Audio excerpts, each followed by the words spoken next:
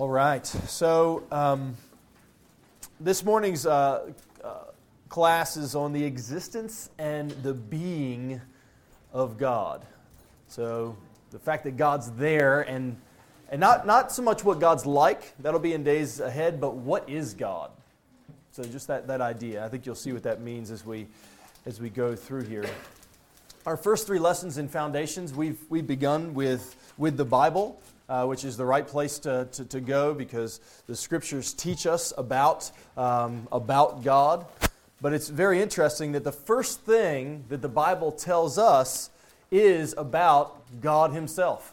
So on your handout there, you've got a verse, which, by the way, I'm going to say as we're going through here, hey, if you want to turn to this place, and for somebody who turns there, I'm going to ask you to maybe read. So feel free to jump around and follow along. I'll throw out places where we'll need to be reading from.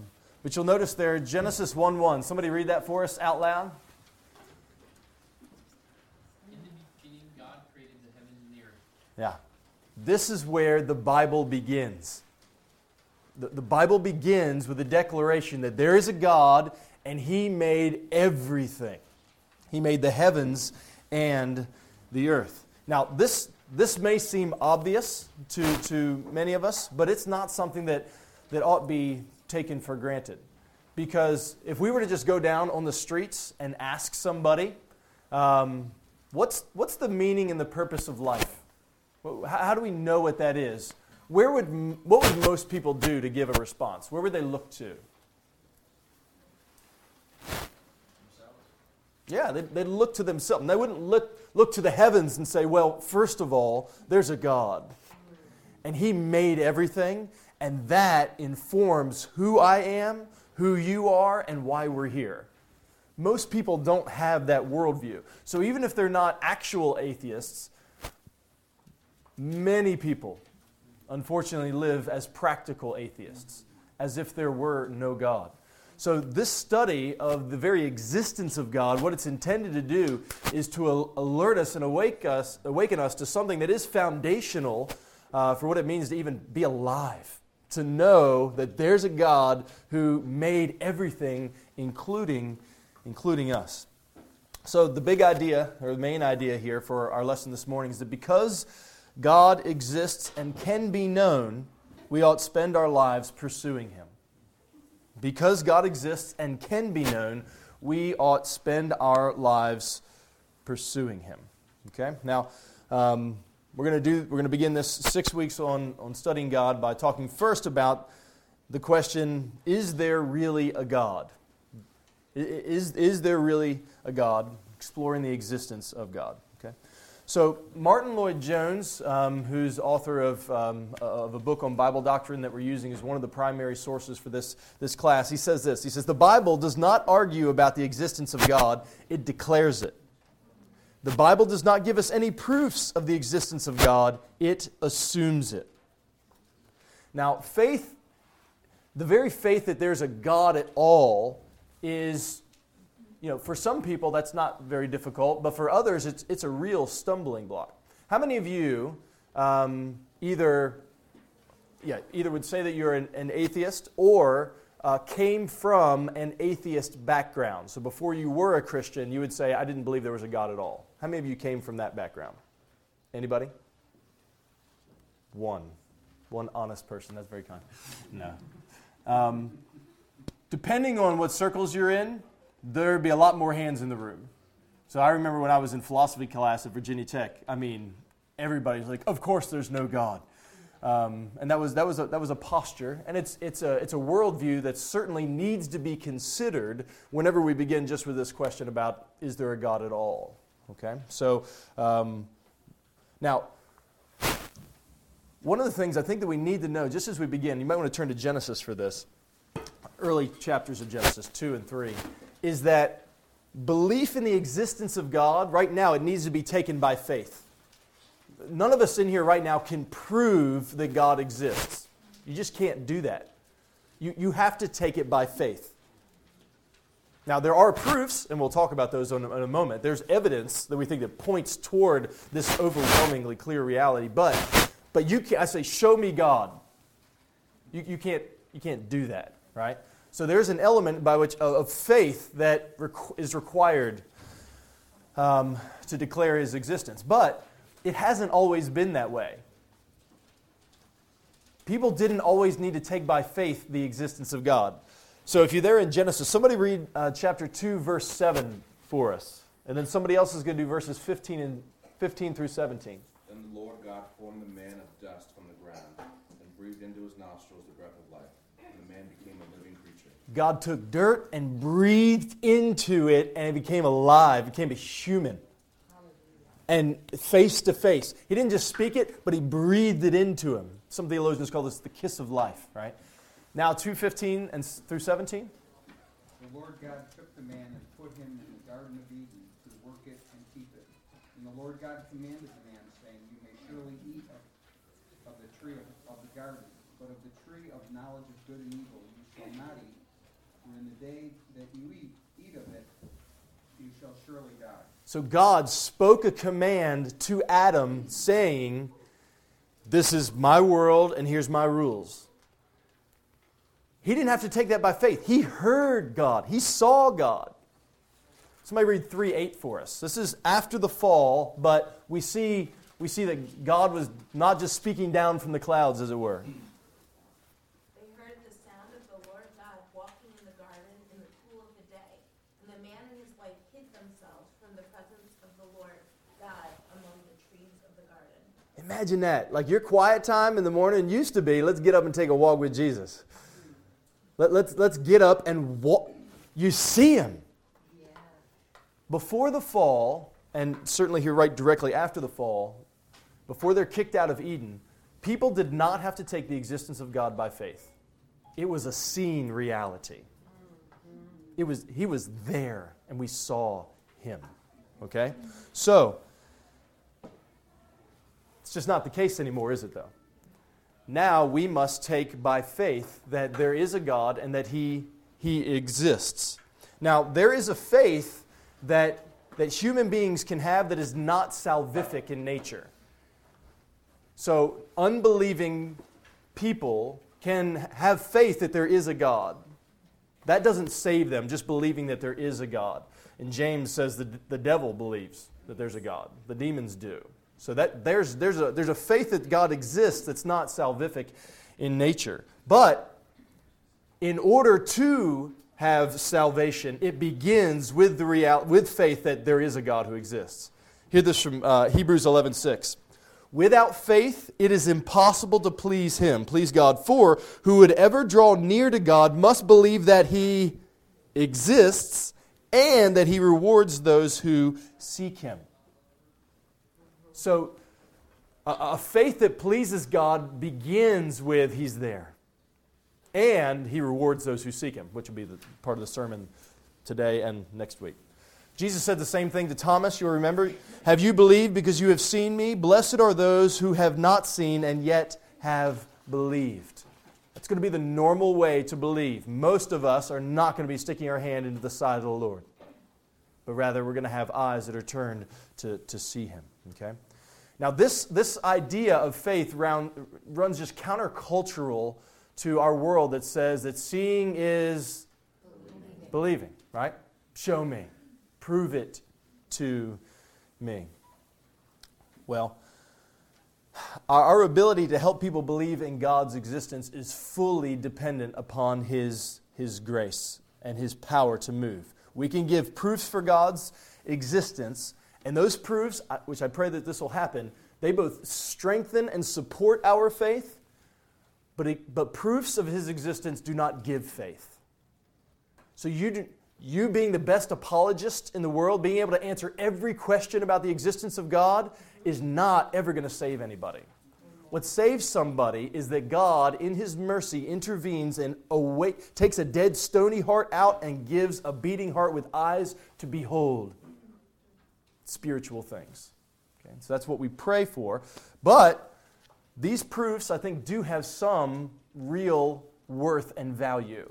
I know, and apologetics is good. There's some people who just love it, and that's like their thing. I'm like, yeah, it's good. The existence of God was just never a struggle for me, so it's not hugely like a big thing that I just study tons about. But putting this together, I was like, oh, this is really good. So if you don't like it, that's fine. I was really encouraged by all of this that we're about to walk through here, just because it makes you think about the fact that everywhere you look, God has just put neon signs everywhere saying, this is my world. My world. I made it. Very much like Adam and Eve in the garden when he says, all the trees are for you. Enjoy them. Well, I think he's laid out a banquet for us of reasons. So let's move down to letter A here. Does God exist? Before that, anybody have any pressing question that you think this would be really helpful for everybody in the room? Yes, ma'am. Well, I get a little nervous when we talk about just that it's just faith that requires us to believe in God, because there has to be a distinction between that leap of faith, which sees things spiritually, and sort of fairy tale belief. Like if I believe this hard enough, it's true, and there's some honor or there's some achievement in believing something that isn't necessarily true. You can't see. Exactly. There's got to be a distinction. Exactly true. So the object of your faith has to be real. And that is what these proofs are intended to do, is to put in front and center, God is real, and He ought be trusted in. He ought be believed upon. So as I walk through these, see if that becomes any more clear. No, it is clear to me. I just think the distinction needs to be made, because we believe in a real God, and it's not a fairy tale way of thinking. And I think some believers take it to meaning there's some honor in having faith in fanciful thinking. Yeah, I was talking to somebody recently who said, "Yeah, I don't need your imaginary friend," and I understand what they mean. And I would disagree, but good point. All right, let's look here then at the question A: does God exist? So atheism is the disbelief that there is a God. Atheism, theos. So theos means God, non, it negates it, and there's no God. It's the belief that there is no God. And though, statistically, it's a pretty small chunk of people who actually hold this view, it is certainly commonly discussed in philosophical and theological arenas, and we've got to address it. Okay, so what we're going to do is we're going to lay out here 1, 2, 3, 4, 5. I'm terrible counting Roman numerals, so five proofs here for the existence of God. So proof number 1: creation has a cause. This is traditionally called the cosmological argument. So the world, or in Greek, the cosmos, this is where cosmological comes from, the world exists and must have a cause.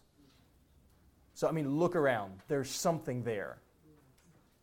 And we believe that God is the best explanation for what that cause could be. So this formal argument dates all the way back to Plato, who was between 300 and 400 BC, but it's certainly been held since the creation of man. That when you look at stuff, it came from somewhere. Like stuff doesn't just poof out of nowhere. It's there. We see it. So in the beginning, God created the heavens and the earth. Heavens and earth are there. We see them. Where'd they come from? Well, it has a cause. Psalm 102:25 says this: "Of old you laid the foundation of the earth, and the heavens are the work of your hands." What that means is when you look at the stars, they came from somewhere. They had to have had a cause. Or Hebrews 3:4, "Every house is built by someone, but the builder of all things is God." So if you look at this building that we're in right now, it has not always been here. Lord willing, it will not always be here. I don't mean that in a we hate our building kind of way, but it's tight and old and falling apart, but that's okay. But this building has not always been. It came from somewhere. It has to have some sort of cause. And we look at creation and just say, there has to be some sort of cause behind this. That's the most simple, straightforward thing. It's the cosmological argument. It's the idea that if you're walking down a beach and you see a watch laying there, you don't assume that time and chance and wind and rain and waves put that watch together. Nobody thinks like that.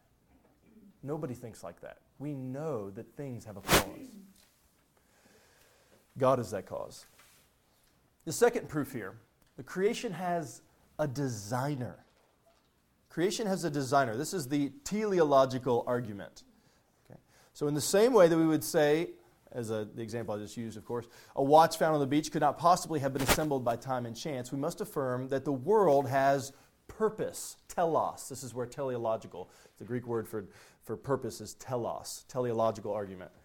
That there is purpose and there is intelligent design behind this. This is why the idea of intelligent design is just taken off. As science increases, whether you look through a telescope or you look through a microscope, it is evident that there is order in creation.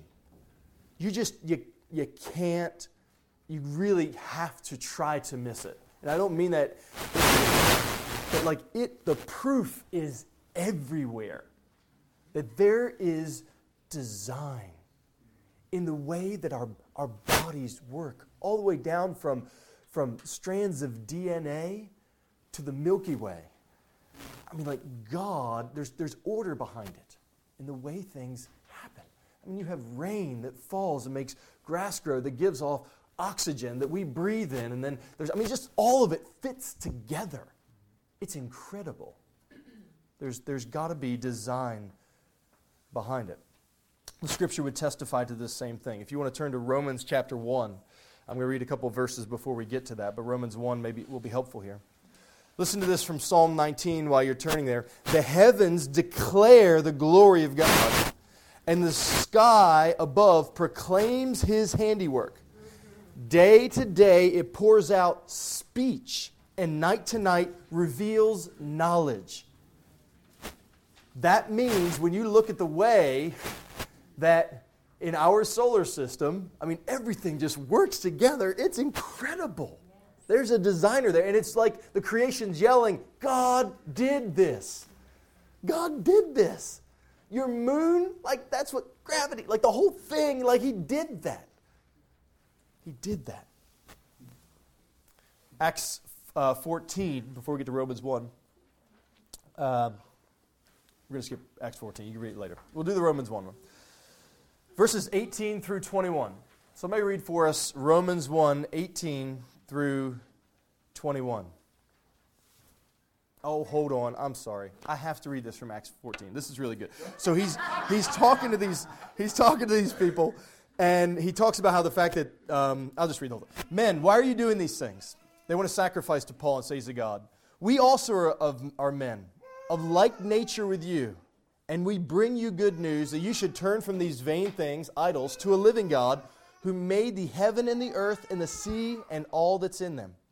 In past generations, He allowed the nations to walk in their own ways. Yet, He did not leave Himself without witness, for He did good by giving you rains from heaven and fruitful seasons, satisfying your heart with food and gladness. He said God has left evidence in rain and seasons and fruit and food on your table. It doesn't come from nowhere. It's evidence God's given it. Romans 1, 18 through 21. So why doesn't everybody get it? Well, here we go. For the wrath of God is revealed from heaven against all ungodliness and unrighteousness of men, who by their unrighteousness suppress the truth. Suppress the truth. Keep going. What can be known about God is plain to them because God has shown it to them. It's everywhere.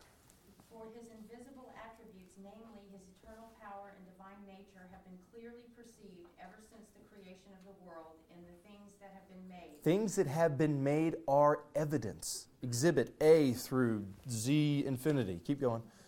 So they are without excuse. Without excuse. Keep going. For although they knew God, they did not honor Him as God or give thanks to Him, but they became futile in their thinking, and their foolish hearts were darkened. Darkened. God says to deny the fact that there is a cause, there's a creator and a designer, is to suppress all the evidence. It's to push it away because it screams out all around you, God is real. He's here. He's true. God exists. So that's the creation has a cause argument. Creation has a designer argument. Now thirdly, and we're going to work through all these, and then I'll pause to see how we're doing with processing it. People reflect the image of an intelligent designer. People reflect the image of an intelligent designer. Anthropological argument. Humans, anthropos is the word Greek, that's where you get anthropological argument. Humans are intelligent, volitional, meaning we have a will, we have emotions, with innate capacity to rule, to communicate, to have relationships, to be creative. Humans are like exhibit A, that there is somebody really smart and amazing who made them. It's like God has just made them. Y'all are different. I love your dog, but you're different than your dog. Like, I don't need to walk through the stuff your dog does. Like, y'all don't do that. You know what I'm saying? Like, you're different than the dog. God bless the dog. I have a dog. But they're different. You're different than a cow. Different than a snake. Different than a snail. Different than a slug. Different than a fish. Different than, thank you. It's even close. So, different than monkeys, okay? Now, monkeys can do some tricks, and they're pretty cool, and they're fun to watch on YouTube, but they're not humans. They're just different. God says, I have made man in my own image. I've made him this way. Listen to this. God said, let us make man in our image after our likeness. And let them have dominion over the fish and over the sea and the birds and the heavens and the livestock, every creeping thing that creeps on the earth. So God created man in his own image. In the image of God, he created him, humanity, male and female, he created them. He makes Adam, he makes Eve in his image. So that when you look at one another, what it's supposed to make you do is to say, there's somebody out there that made you. And that I see in you a reflection of him. Now, it's tainted by the fall. But that's the intent. There to be these little statues. I don't know if you noticed or not, but back in the day in ancient Near Eastern culture, what kings would do is on their border of their territory, they would put a big statue of themselves so that whenever you're about to cross the border, you would know whose land you're about to step into. There's this image that's there. And it's like God has put these images everywhere to say, look at one another and see there's something about you that's amazing. Fallen as you are, it is still crystal clear. Humans are amazing. People make stuff, like weird, amazing stuff. I have a phone. Like I can do all kinds of crazy stuff. We are designing creatures that reflect the very nature and the existence. God is there. Listen to this from Psalm 8. David loses his mind in a good way and worshipfully. He says, when I look at your heavens, the work of your fingers, the moon and the stars, which you have set in place, what is man that you're mindful of him, and the Son of Man that you care for him? You have made him a little while lower than the heavenly beings, the angels, and crowned him with glory and honor. You have given him dominion over the works of your hands, and you have put all things under his feet. He says, you're the God who made the stars, yet you made us. He's humbled by this, and he says, we're crowned with glory and honor. There is a dignity to human life from the moment of conception to the moment of death that just marks us as different. Which Satan says, well, we're going to start chopping at both ends. We're going to get rid of life in the womb, and we're going to get rid of those people who don't produce for society anymore. Because it's really interesting, whether you see it in abortion, in racism, in slavery, sex trafficking, genocide, killing the elderly. Satan hates the image.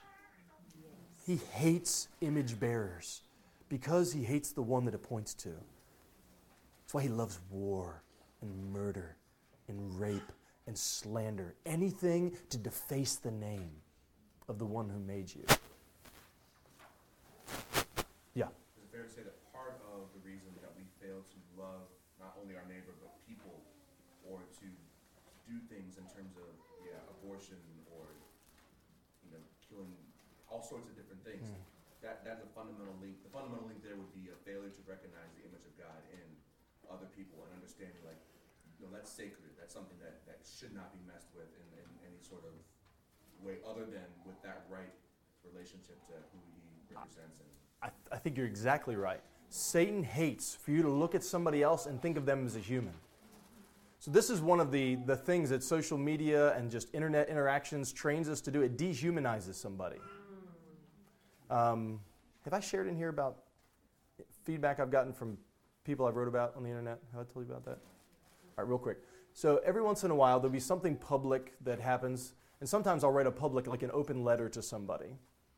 There's a couple instances where some ladies did some public abortion things that I wrote responses to them. And both of those ladies wrote me back. And they said the reason they decided to respond to me was because I was, and this is just as an illustration, they felt like I spoke to them like a human. And that I was one of the only Christians who wasn't yelling at them and cussing at them and telling them they were just going to hell.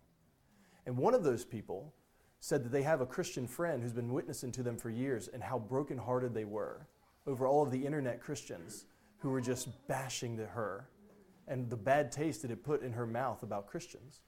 See, Satan, whatever his trick may be, he wants us to dehumanize one another.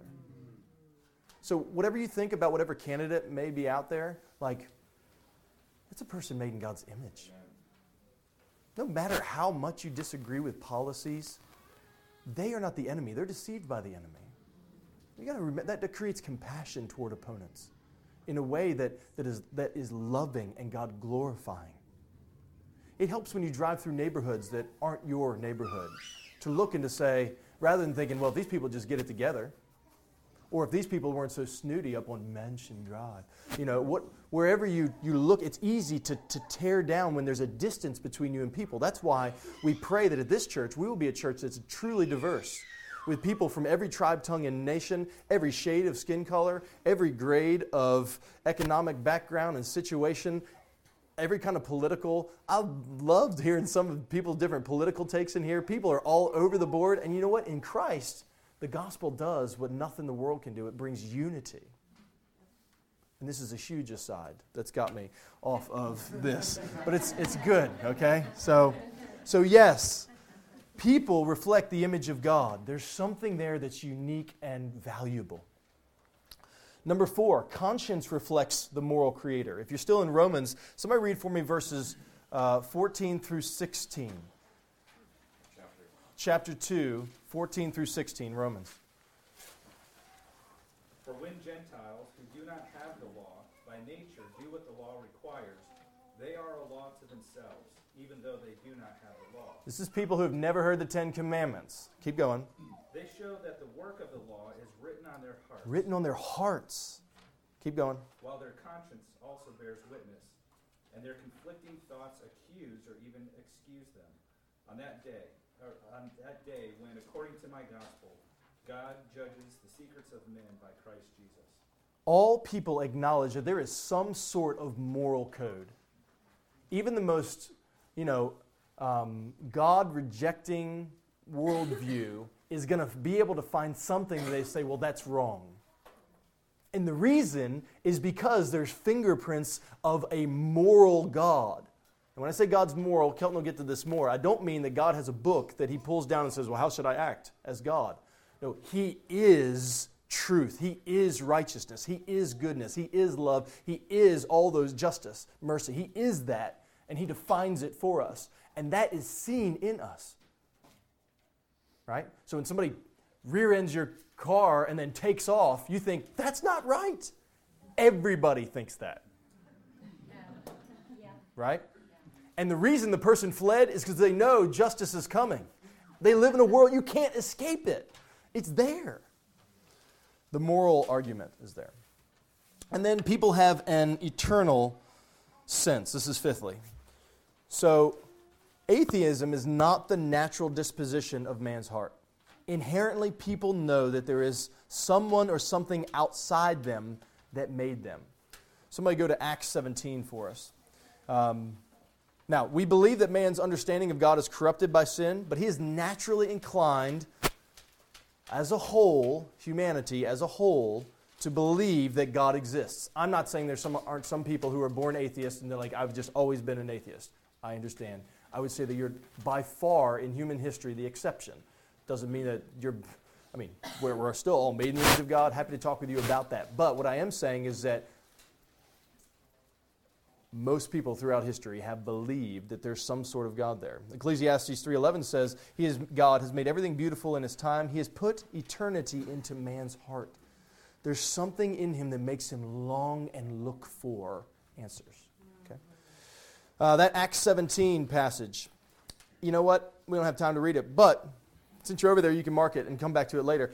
What Paul is doing there is he's at the Areopagus, this place where they're, and he's talking with everybody, and he points out, you have an altar to an unknown God. He says, I'll tell you who He is. So that's what the gospel does. The gospel comes in and says, all those longings you're looking for, well, there's an answer, and His name is Jesus. And He explains to them what they were looking for in darkness. Okay? Now, the reality of God's existence is not seen only as inexcusable, as we saw in Romans 1:20, but also foolish. Psalm 14:1, the fool says in his heart, there is no God. They are corrupt. They do abominable deeds. There is none who does good. Psalm 10, verse 4 says, in the pride of his face, the wicked does not seek Him. All his thoughts are, there is no God. Now, from these verses that we've seen so far, what is at the heart of denying God's existence? What is? How about this? Let's say, what would God say is at the heart of people denying His existence? And what do you think one of the main reasons people would give for denying His existence? Let's start with the first. What does God say the reason people deny my existence might be what? I would say Self. That's give me more. Self what? Selfishness, Self-love. Okay, got that. Pride. You said pride. Kelton, what? Sin. Evil hearts. Self-righteousness. So sin, evil hearts hangs over all of these things, right? What was John 3:17? Somebody said it. It's that man would rather have the darkness rather than the light. Yeah, darkness hates the light, Yeah. right? So if there's no God, nobody can tell me what to do. Yep. God says, whether you want to acknowledge it or not, that's the issue. You don't want a Lord over you. You want to be Lord. You have followed the snare of the devil. You have fallen his trick, which is to say, I don't want to submit to him. I want to have my own world. I want to rule things as I want to. God says at the heart of it, it's that. Now, you may, or whoever has this position, they may have reasons. I would suggest all of them, that's a stretch, most of them fall under kind of one big umbrella. What do you think it is? God hasn't proven Himself to me on my own terms. Yep. So that is certainly true. God has not shown Himself to me. He has not presented Himself before me as I deserve, as I would expect. Yes. But I think there's something even that kind of informs that. Unbelief. Why unbelief? What are you going to point to? Somebody who says, I don't believe in God.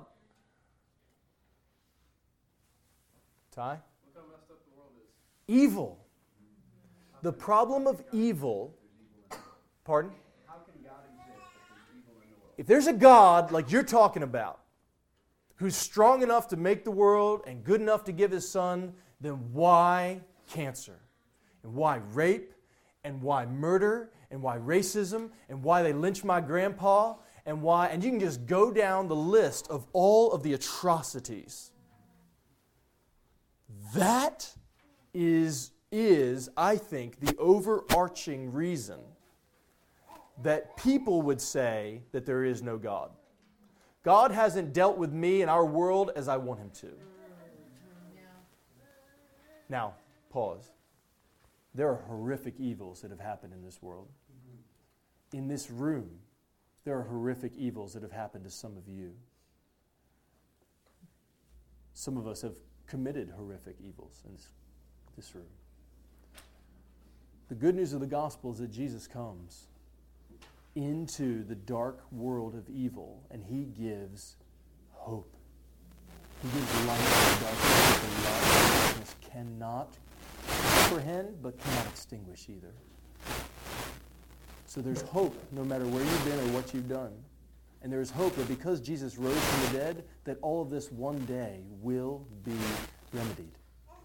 One of the things I always encourage people to consider is that if God can use the greatest evil in all of history, which is the creatures torturing to death their creator and then stuffing them in a grave, if God can use the greatest evil that's ever happened in history for the greatest good in history, that sinners would be forgiven and reconciled to God. If God can do that with the greatest evil in history, I assure you that whatever pain you have faced, that there is a God who is sovereign over that and is in complete control.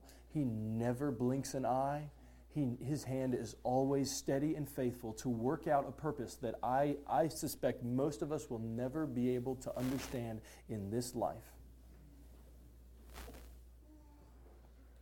But that he is there, and that he is not out to just torture us, but he's a good God. And we know he's good because he gave his son. And his son joyfully and willfully came. It was not cosmic child abuse. He came to rescue people like us. And if God can do that, he can work in whatever evil you can imagine. So know that. Okay? So one of the things I always do whenever I'm having a discussion with somebody, always do. One of the things I like to do whenever I'm having an evangelistic conversation or I'm on a plane with somebody or wherever, is I like to ask them the question, okay, if you could ask God any question, what would it be? Now, not the lottery, it'd be like a real question. Like if you got one shot at God, let's say there was a God. If you got one shot, what would it be? I find so often that question unearths so much. I've had lots of people just blank stare and say, why'd he let my dad do whatever? Or why'd he let this happen? And I think it oftentimes exposes that brokenness that our world lives in. One of the other things I might encourage you just to discuss among yourselves later on is reflecting on Hebrews 11:6 and just how has your awareness as a Christian of God's existence, how has that grown over time? So the longer I'm on this earth, the more certain I am that God is there. And that does something to me. I would encourage you guys to have conversations about that kind of thing over lunch. You know, hey, we talked about the fact that God exists today. What's that been like for you believing that? How has that changed your life as you've grown as a Christian? Be a good question to consider. All right, so does God exist? By far the longest point of this morning. Can God be known is question number 2. Can God be known? So agnosticism, gnosis is knowledge in Greek, gnosis, without knowledge, argues that God's existence cannot be proven or unproven. So it is impossible to know whether or not God exists.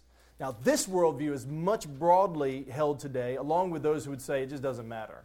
Okay, so we'll kind of throw that in as well.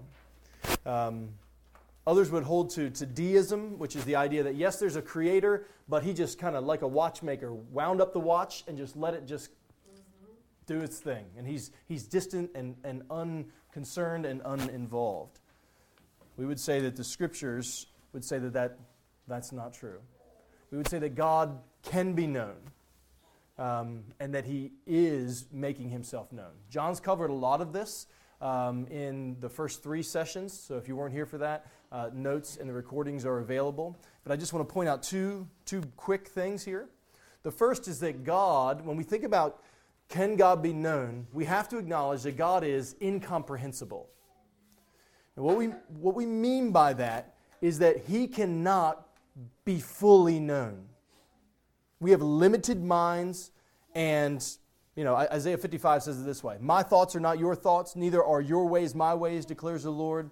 For as the heavens are higher than the earth, so are my ways higher than your ways, and my thoughts than your thoughts."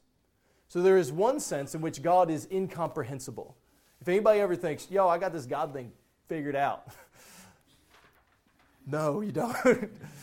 He's not, you can't fully comprehend Him. And actually, for all of eternity, what we're going to be doing is learning about Him. We will be pressing into the endless depths of who He is. Okay? So we see in a mirror dimly now, Paul would say. So He's incomprehensible. At the same time, He's knowable. So at the same time, He is knowable. Now, that is not a contradiction. What we must say, however, is that God cannot be fully known, right? He has given us incomplete knowledge, or as Francis Schaeffer would say, He has revealed Himself sufficiently but not exhaustively. That means God has not told you everything you want to know, but He's told you everything you need to know. There's lots of places I'd like, could you give me some more details on that story? I'd love to hear. What was the full convo like with Jesus and Peter after Peter dove in the water and came up? I'd love to hear that. I'd love to hear the full convo with Mary at the grave. Tell me about that. He doesn't tell us everything that we want to know. John in his gospel says, listen, y'all, if I was writing down everything, all the books, the world wouldn't be able to hold it all. Amen. Right? So he's incomprehensible because of how great He is, but He's also knowable. It is sufficient but not exhaustive. It is not everything we want to know, but it is everything that we need to know. So Isaiah 55 gives us counsel. Seek the Lord while He may be found. Call upon Him while He is near. That's Isaiah 55:6. Lots of verses there. But not only can He be known just in His existence, but He can also be known in how to be reconciled to Him. John 17:3 says, "Now this is eternal life, that they may know you, the one true God, and Jesus Christ whom you have sent." This is eternal life, that you may know.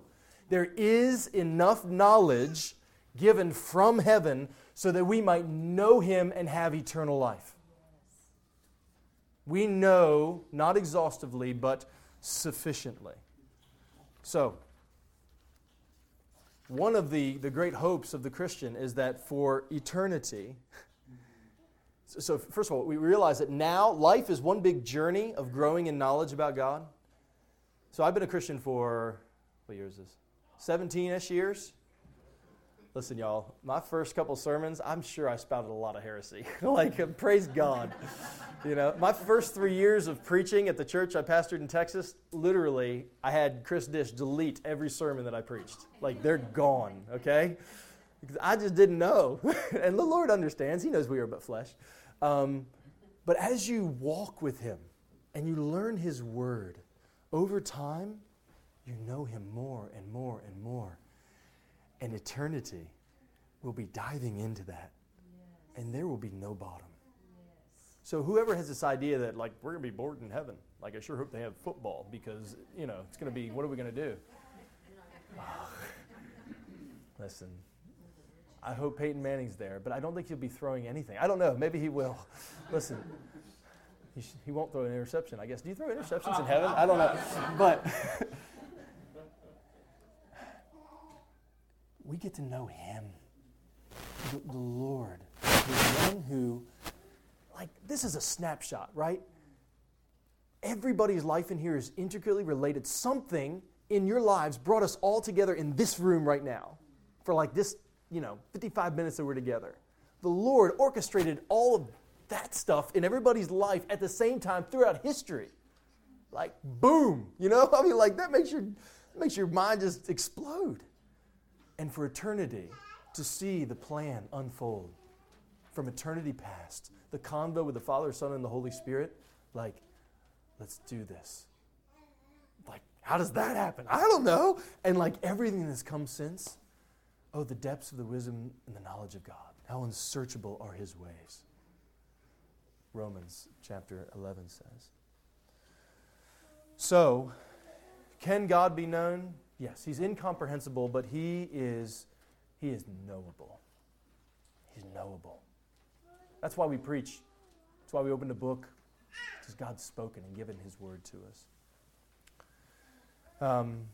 I will also say that in knowing God comes certainly from creation, from conscience, from Christ, from experience in walking with Christ, in relationship with one another.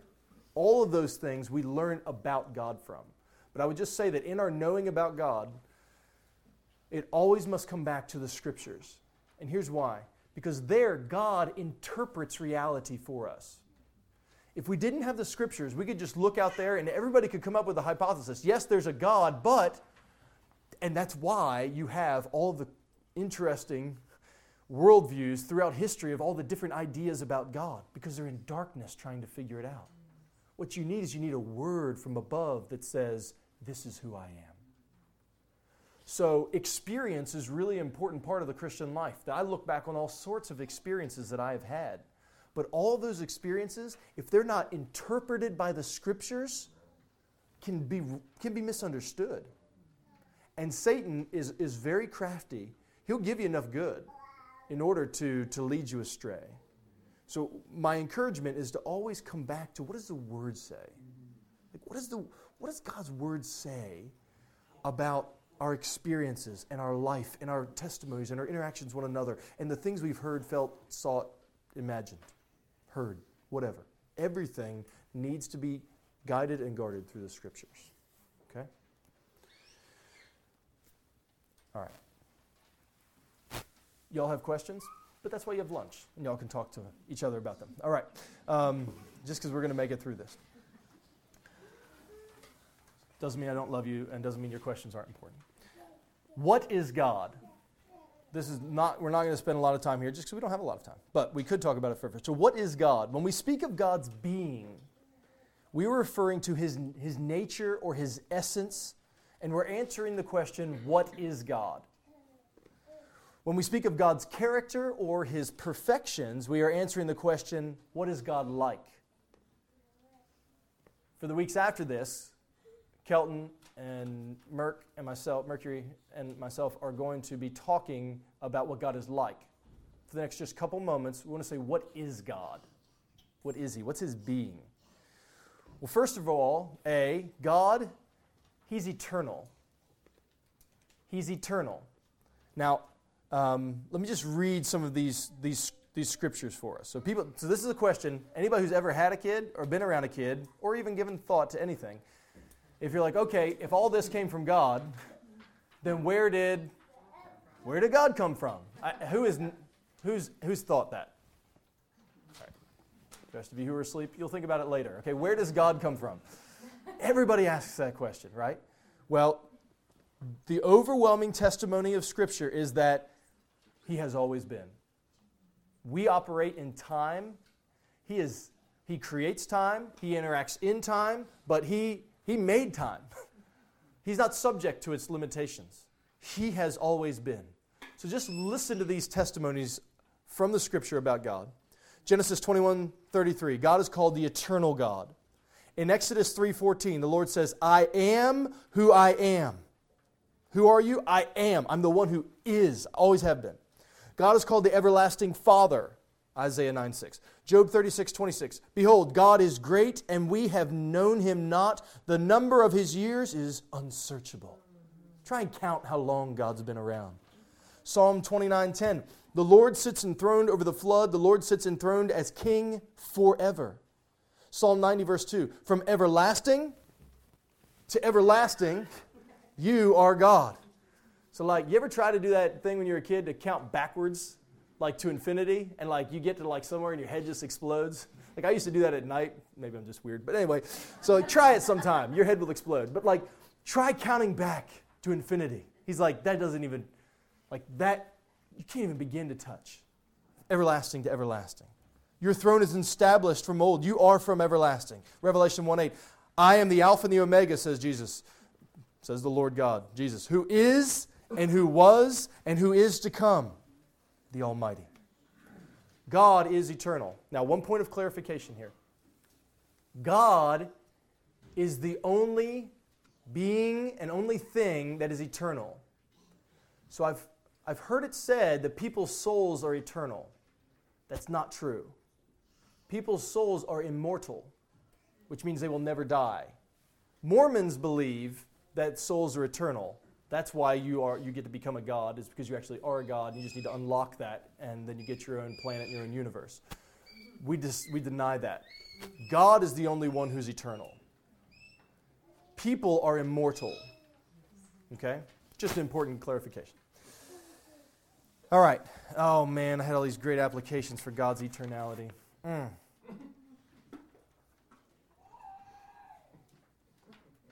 Well, we've got eternity to think about it, don't we? They're so good.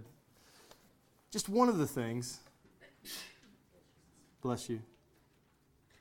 The gift of eternal life. I think it takes on fresh meaning when you think about this doctrine of eternity, when we consider that God is calling us to join Him in His forever love. That the Father, Son, and Holy Spirit have forever existed as God in a perfect relationship of love. And salvation, in one sense, it is the call for us to enter into that, to experience Him and what they have shared for all of eternity past, for all of eternity future. God so loved the world that He gave His only begotten Son, that whosoever, no matter where you've been or what you've done, would believe on Him, would not come into judgment, but have eternal life. The promise laid before us is that we get caught up into enjoy God forevermore. Like when you think about how grand that is, the promise runs deep. B, God is spirit. John 4:24. God is spirit, and those who worship Him must worship Him in spirit and truth. Very interesting. God has none of the qualities that belong to matter, and He is not conformed, or He's not confined to a form or a body. That's what God is spirit. Hold on for this for a second. God is spirit. So He makes matter, He creates bodies, but He is not those things. He is spirit, which one of the implications of salvation is this. We can't find or understand God by natural means. Because natural for us is everything has to do with matter. Stuff we feel, taste, touch, the senses. So to know God who is spirit, there has to be a supernatural event to give you eyes to behold things that, it's just like Elisha with his servant. They're about to go into battle, and he's like, we're in a lot of trouble. He's like, no, we're not. He goes, yeah, we are. He goes, Lord, show him. Boom. And then the curtain pulls back, and there's all these angels that are about to come and pounce on this army. And he's like, oh, okay. So it's like we need eyes to see that, because we don't see like that naturally. So that's one of the implications of God being spirit, is that just the grace of the incarnation. That God says, you can't know me, so what I'm going to do is my Son's going to come down, and He's going to add humanity to Himself. And He's going to show you, so that when you see Him, you see the Father. He's not the Father, but you see what the Father's like. He's the image of the invisible God. The image of the invisible God. That's why God says, don't make any idols. Because you're going to try and make something. You're going to make me like what? A goat? You're going to make me like a sun? You're going to make me like, I hold it in my hand. You can't use some physical representation to tell what I'm like. So what I'm going to do is I'm going to come down and show you what I'm like. It's the only way we know Him. God is spirit. The other two are quite simple. God is one. Explicit teaching in the Bible. There's only one true God. All others are imposters, behind whom is a demon. That wouldn't fly on, CNN, but it's true. All other gods are imposters. So there is one true God who is personal. We're going to do a whole lesson on the Trinity, so we'll get back to these two things here in a couple weeks. But God is personal. Father, Son, and Holy Spirit, the one true God, has eternally existed. And now everything in creation reflects that unity and diversity. So unity and diversity glorifies God, which is really what the heart of the gospel is. So when we go in here in just a couple minutes and we sing, there is unity of our voices from people from, last I counted, there's like at least near 20 different nationalities represented in our church. Pray for more diversity. We wanted all the more diverse. But there are people from all sorts of background that's why I think in the gospel where there's neither Jew nor Greek, slave nor free, male nor female, where everybody's on level ground, there's this oneness that just glorifies God. So, as we go out there, pursue unity for the glory of God and the pleasure of God, because that reflects the very being of God. I had to cut a bunch of stuff. If you want the notes, John knows how to give them to you. Hope that was encouraging somehow for you. I'm going to pray for us. I'll stick around for a couple minutes if you have questions, and then we can't. They have a class in here, don't they? Yep, I'll just pray for us. Father, thank you that we cannot begin to touch the bottom of who you are, but that you are the God who exists, and you are the God who is. So we praise you that you would make a way for us to know you, that though you are incomprehensible, you are knowable. That we can know not only that you exist, but that you reward those who seek you. So, Father, give us strengthened faith as we walk out there to sing, to hear your word, to pray. Might you move us to be people who love you all the more. I pray in the name of Jesus. Amen.